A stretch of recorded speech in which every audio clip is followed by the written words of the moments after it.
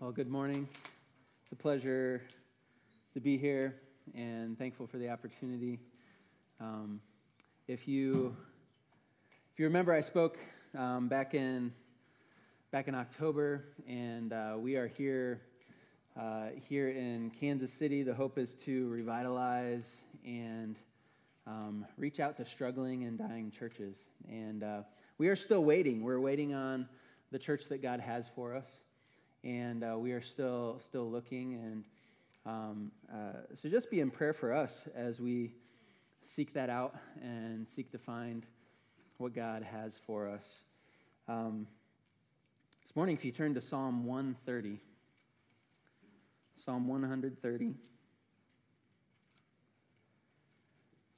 and as you turn there, it was about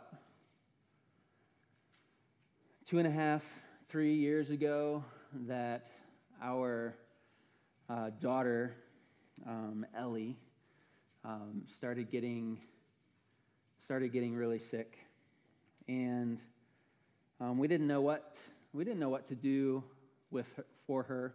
We didn't know how to help her, and it was a tough situation. We went to summer camp, and that whole trip on summer camp, she screamed the entire time, all the way to summer camp. And we didn't know what to do for her.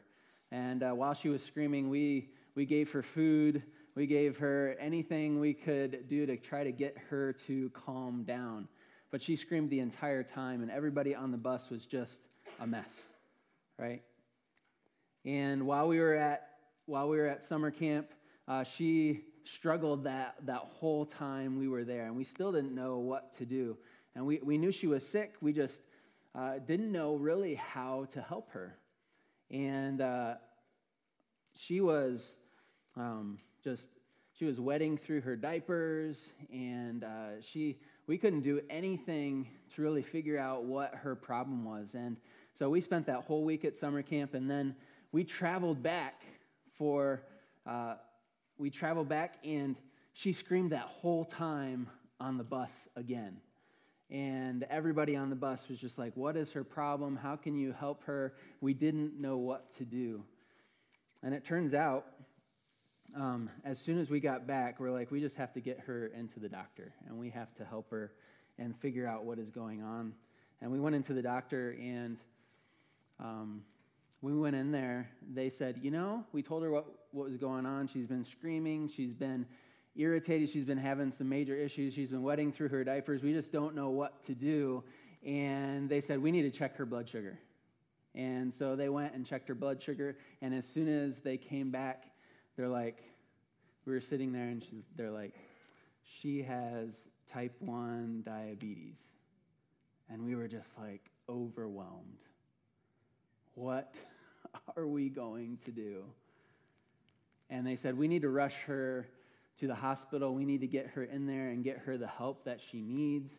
And so we got her into the hospital, and, we went through the ER, and they were putting IVs in her and doing all those, doing all of those things, trying to help her. And she was just screaming and just at her wit's end. And we finally got her in there and tried to seek her help, and doctors are coming in and telling us all that we need to do to help her with her type 1 diabetes, and we just struggled.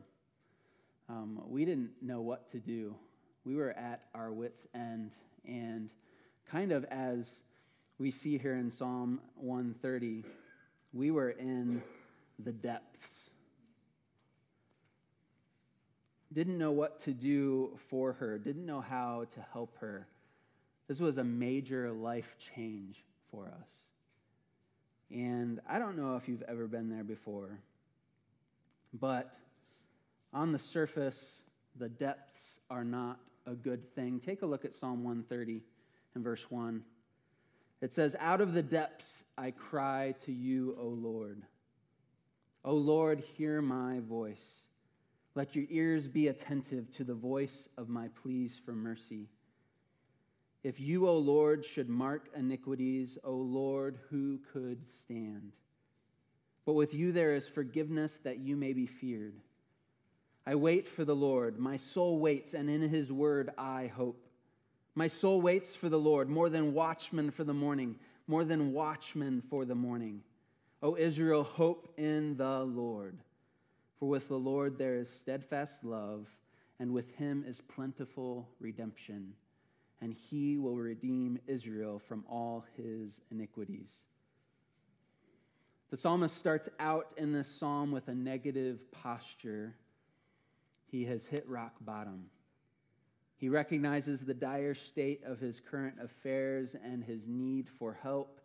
He is in a deep low or depression in life brought on through difficulty, trouble, distress, and affliction. It could be something like external, a problem with his health, his reputation, his finances, his family, or even the state of the world around him. And that's kind of where we were with our daughter, right? We didn't know what to do. It just totally threw us off. This is a major life change. How can we help her?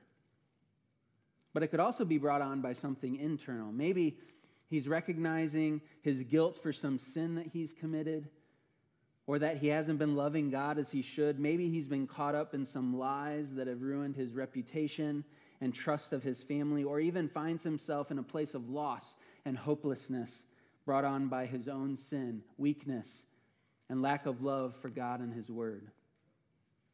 Whatever has led him to recognize the depths of his situation, it has caused him to recognize his need for help. Out of the depths, from a posture of hopelessness, he cries out to God. We've all been in the depths before, or will be in the future. If you haven't yet tasted them, there will come a time when you need the help of God. But if we look at the next verse, we find a little insight into what might be causing the depths of despair that our psalmist finds himself in. The psalmist begins to talk about his sin. Look at verse 3. It says, if you, O Lord, should mark iniquities, O Lord, who could stand? Mark iniquities. This carries the idea of observing diligently so as to retain a perpetual memory of what is done wrong. A rigid and judicial observation of our faults. If you were like an earthly judge to note down every minute circumstances of guilt, who would be able to withstand such a trial or leave the court unconvicted or uncondemned? Imagine being at the gym and someone asks you to hold a 3-pound weight. Imagine that. Not a big deal, sure. They could even toss you that 3-pound weight. But let's imagine that this 3-pound weight is a representation of your sins. And you are now being asked to carry the weight of every sin that you have committed. There's no way you could handle that amount of weight. It would crush you, right? And this is the same idea here. If God kept a meticulous track of your sins, which he could do, and he required you to stand before him facing his wrath for everything you've done against him, there is no way that you could survive that. Think of all the lies you've told to family or friends, or the ways you have cheated at school or at work or on your taxes. Think of how many times maybe that you've lost your cool with your kids, or all the words you've said or thought that have ever hurt someone. Think of how many times you've been selfish, choosing yourself over your family, your friends, or even God. You see, you wouldn't have a leg to stand on. We are all guilty. We are all rotten to the core. And Romans 3 reminds us that no one does good or even has the capacity for good. We don't seek after God, and ultimately we fall short of God's standard to be righteous before him. This is the depth of despair that we are in when standing before a holy God. This is where we all start. This is where we must all begin. I was once lost, alone, enslaved, with no hope to sin. Without Jesus, we are all stuck in the depths of sin with no hope of rescue. Turn to Ephesians chapter 2 real quick.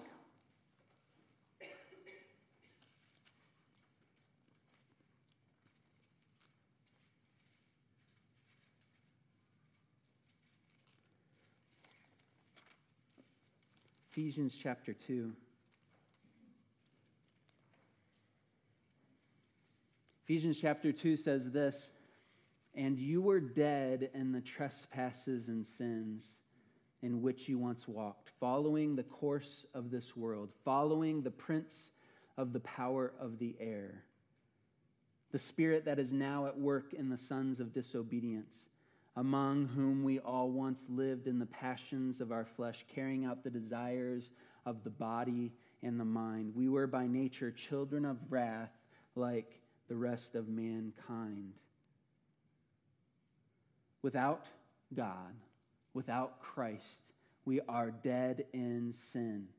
We are lost, hopelessly following and living for the world, living for Satan, and we're enslaved to our own impulses of our body and mind. We are not in control of our lives. Sin is in control. We naturally go against God, and because of that, we are not right before Him. We must be punished for this sin, and our destiny is hell. This is where we all are without faith in Jesus Christ. We all have been here, hopelessly lost in sin, without purpose in life. And some of you may be here currently. Sin fills your heart and mind, controlling you, and you need help. Whichever person you are, we must remind ourselves each day of this truth. There is no kind or degree of sin that may not lead us into the depths. And without God, I will stay in these depths. But there is hope. We don't have to stay in those depths. Turn back to Psalm 130.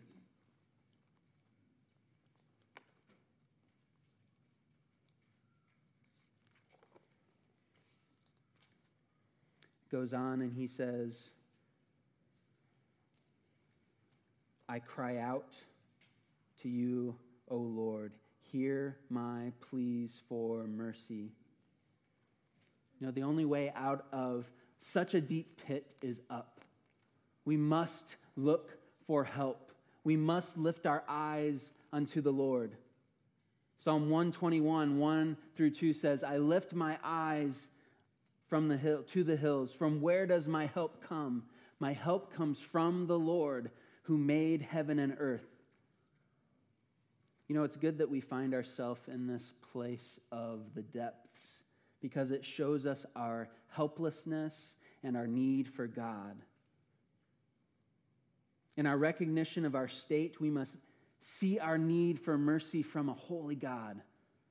Too often people go through life. Everything is good with no realization of their sin and need for God. If God has led you to a place of despair over your sin, thank Him for allowing your sin to be the catalyst that pointed you to Him. If you don't see your sin, ask God to show you. Ask God to take you to the depths so that you can recognize your need for God and rely on Him rather than your own strength. You know, maybe you think that you're too messed up. You don't know what I've done. God would never forgive me of that. I want to let you know this morning that there are no depths from which you may not cry out to the Lord. You could never go so deep into sin that the Lord would not hear you. If we truly recognize the seriousness of our sin, we would recognize that the only one who could ever help is God Himself. That is why the psalmist turns to God. He knows he can turn to God for mercy, because with God there is forgiveness that you may be feared. With God there is forgiveness that you may be feared. The psalmist recognizes God as forgiving. Maybe he's been forgiven in the past. Maybe he's seen God forgive others. Either way, he knows God to be merciful, forgiving, and the only one that can provide help. We see the words that you may be feared. At first glance, it seems odd that the word forgiving would be right next to the word fear. But the word fear here isn't being used in a scared or afraid sense, but rather the idea of honor.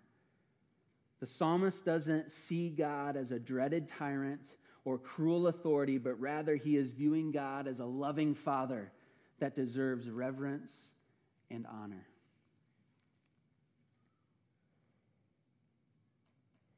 If you look at the quote at the top of your page there, W.S. Plummer, an old commentator, he said, "No being in the universe is so gentle and forgiving, so slow to wrath, so easy to be entreated, so rich in mercy as the God against whom we have sinned." No being in the universe is so gentle and forgiving, so slow to wrath, so easy to be entreated, so rich in mercy as the God against whom we have sinned. Ephesians 2:4-8 points this out.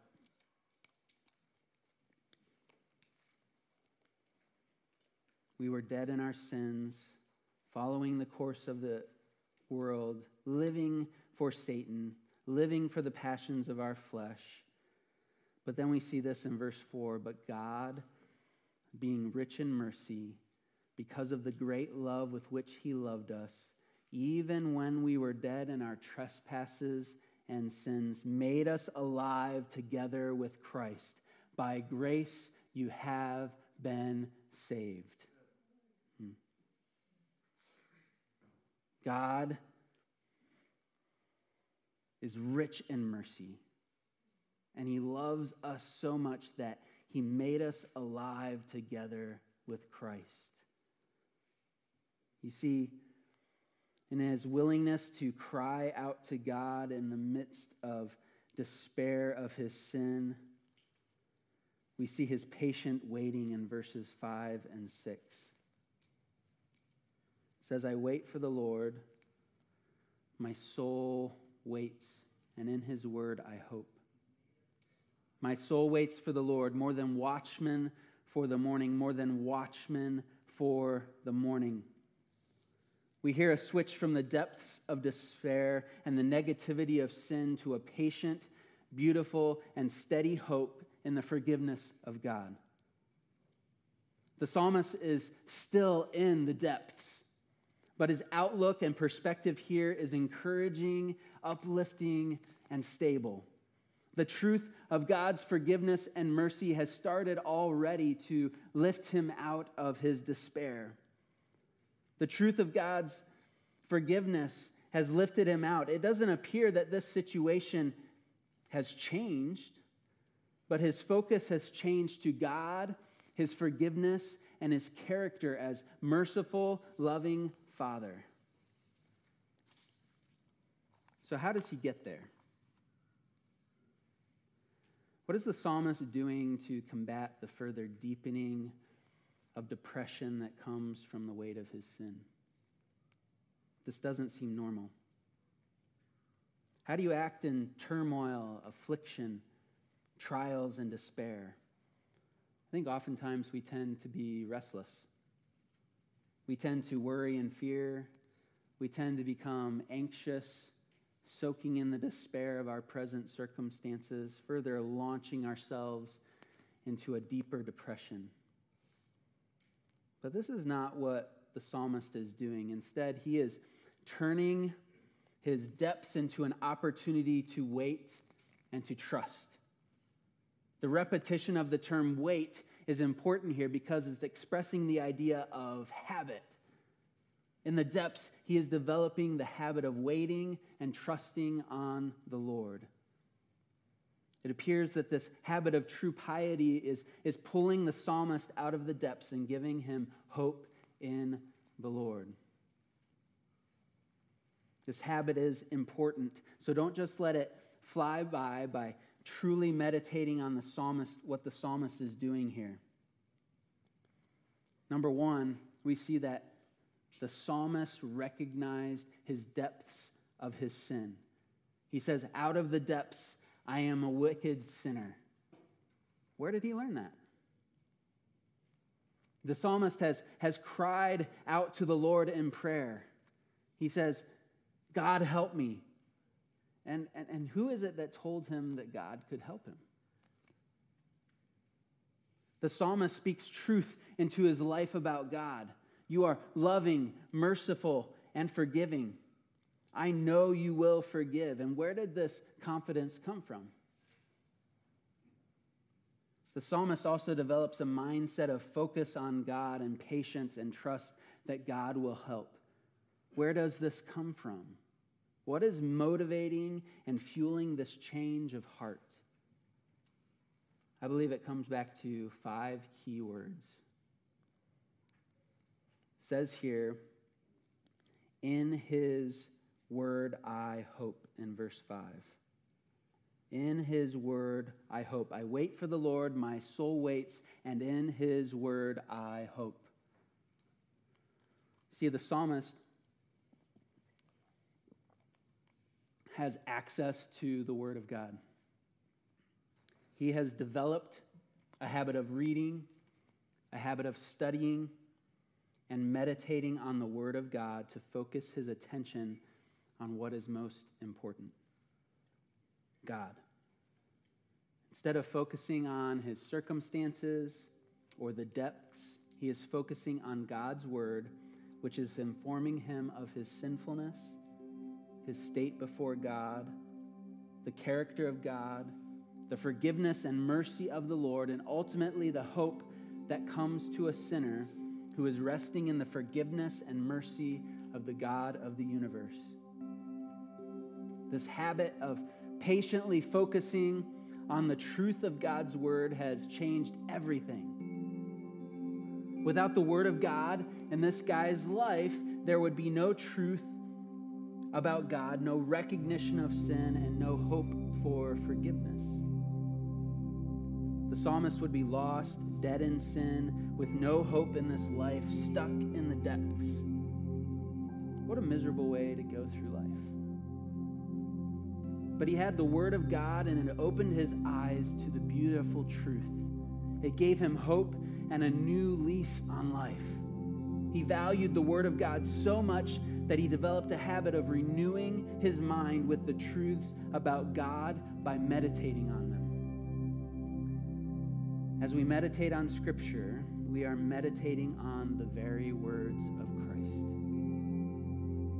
Jesus is the Word, and when we spend time with the Word, we are spending time with Jesus. It will impact our knowledge of God, our knowledge of ourselves and our sinfulness, and most importantly, our relationship with the God of the universe. As we delight in the Word of God and let the Word of Christ live inside of us, the Holy Spirit will use them in our life to change us into His image and to fulfill our purpose on earth. He will use them to develop us over time into a strong, stable, fruit-bearing, and life-giving member of the family of God, unleashing us to impact the world as a follower of Christ. You know, the Word of God is powerful. When will we get serious about pursuing our relationship with God and its pages? When will we get serious about meditating on it day and night and throughout the day? When will we start memorizing it so that we can meditate on it in our moments of need? When will we start pursuing it fervently so that we can see the Holy Spirit's power being unleashed in our life to change us, to sanctify us, and make us followers of Christ that are on mission for God. I believe this is the heart of the psalmist here. He valued God's word and knew the importance of it in his life. In the depths of his situation and sin, he turned his heart to the word of God that gives life, truth, and hope. The words and promises of God were so true and powerful in his life that he waited patiently for them to come to fruition, like one that is waiting for the sunrise. The sunrise always comes. It's a sure thing. The same with the truth and promises of God's word. They will always come true. He knew he would find help from God. He knew God would forgive him. He knew the depths wouldn't last forever. He found hope in God. Look at verse 7. It says, O Israel, hope in the Lord. For with the Lord there is steadfast love, and with him is plentiful redemption.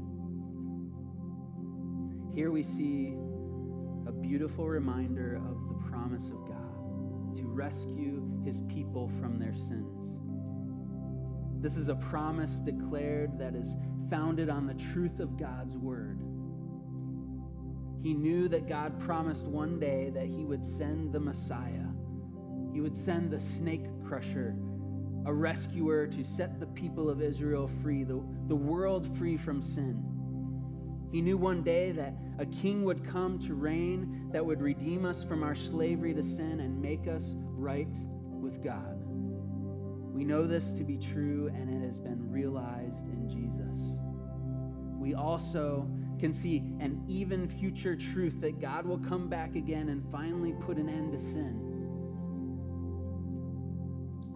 He will put an end to the depths that we are in and rule and reign for eternity as our King.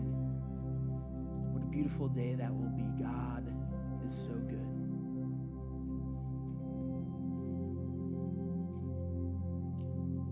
So, how can we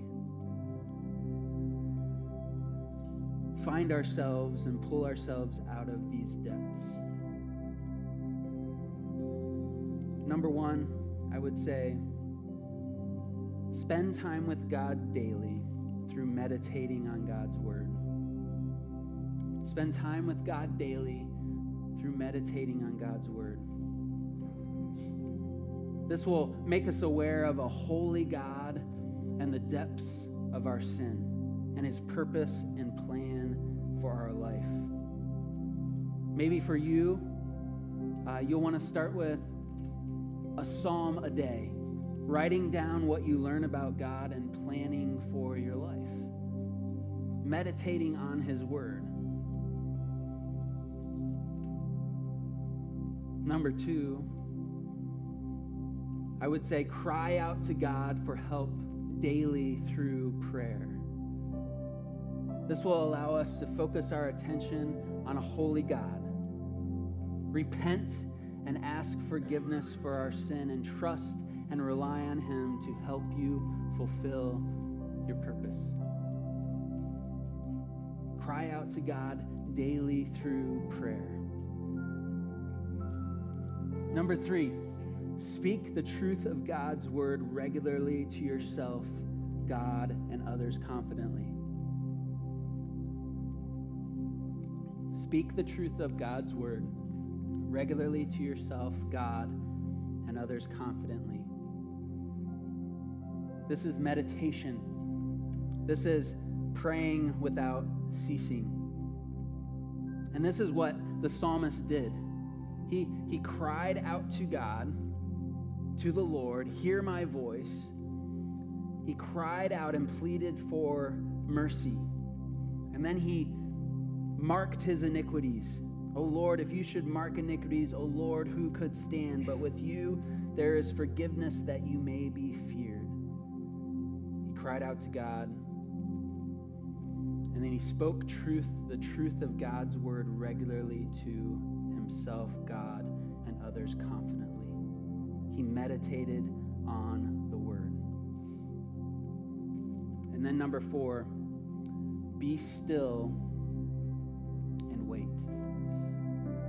Be still and wait. Trust and rely. Allow God to take you to the depths and end of yourself so that you can turn to him and rely upon God. Be still and wait. Trust and rely. Lord, as you think about this, as you think about what God has done, I would encourage you to be thinking to be still and wait, to trust and rely. Allow God to take you to the depths and the end of yourself.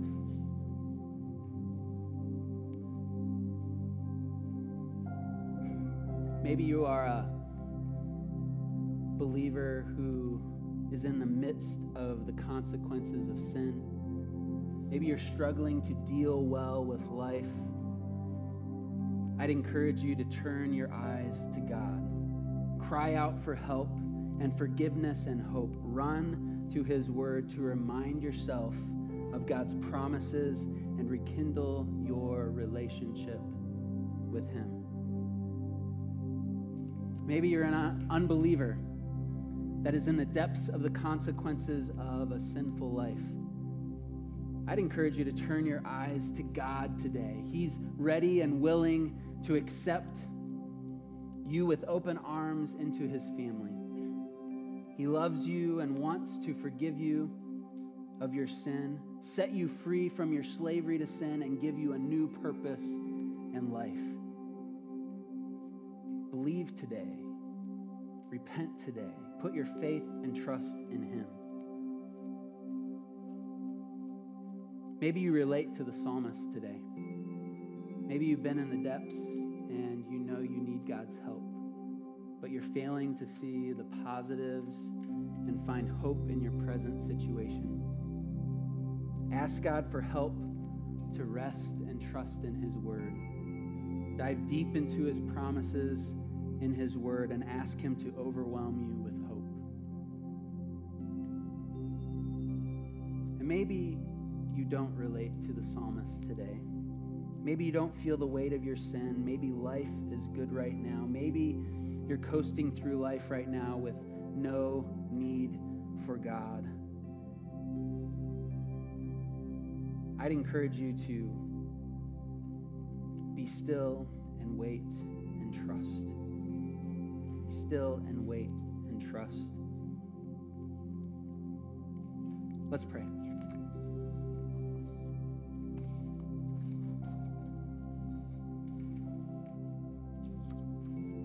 Lord, we come before you and we are thankful for the word from the psalmist. We are thankful for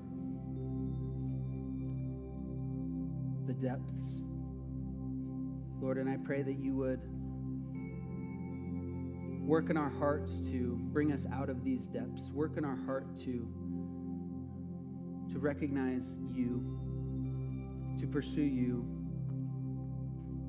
Lord, to make us more like you.